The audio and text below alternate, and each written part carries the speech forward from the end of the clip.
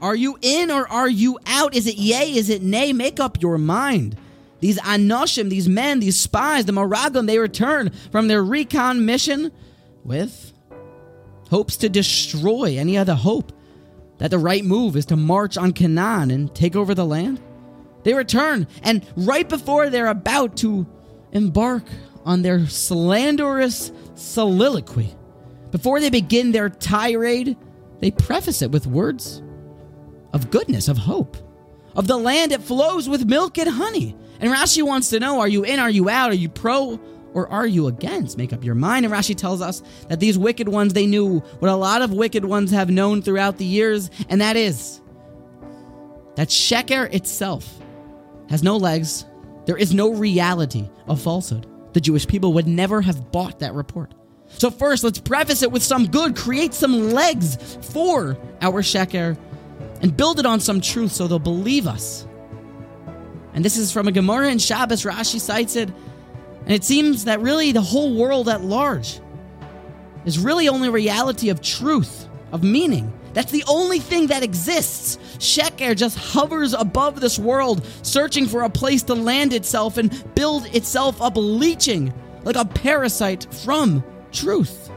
But really, Sheker is like passing clouds. It just melts away. It has no substance.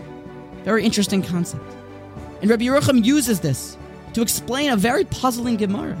That the Gemara tells us that Moshiach will not come unless the generation is totally righteous or totally wicked. Totally wicked. How do we understand that?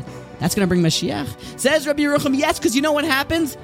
All of a sudden the legs will just disappear because we hit that breaking point of it's all Sheker. There's nothing good. Everyone is wicked. Boom. It's exposed that there's nothing here. And then truth flashes its light, destroys everything else, and Mashiach shows up because the Sheker has been exposed. An unbelievable concept. And Rav Wolbe takes from his Rebbe and explains to us how many different governments and certain campaigns have been launched on the basis of good and just and hope and emes, but really it is just. He cites like communism. It's built on good, but really it's all one big lie and Sheker that uses good to get its way.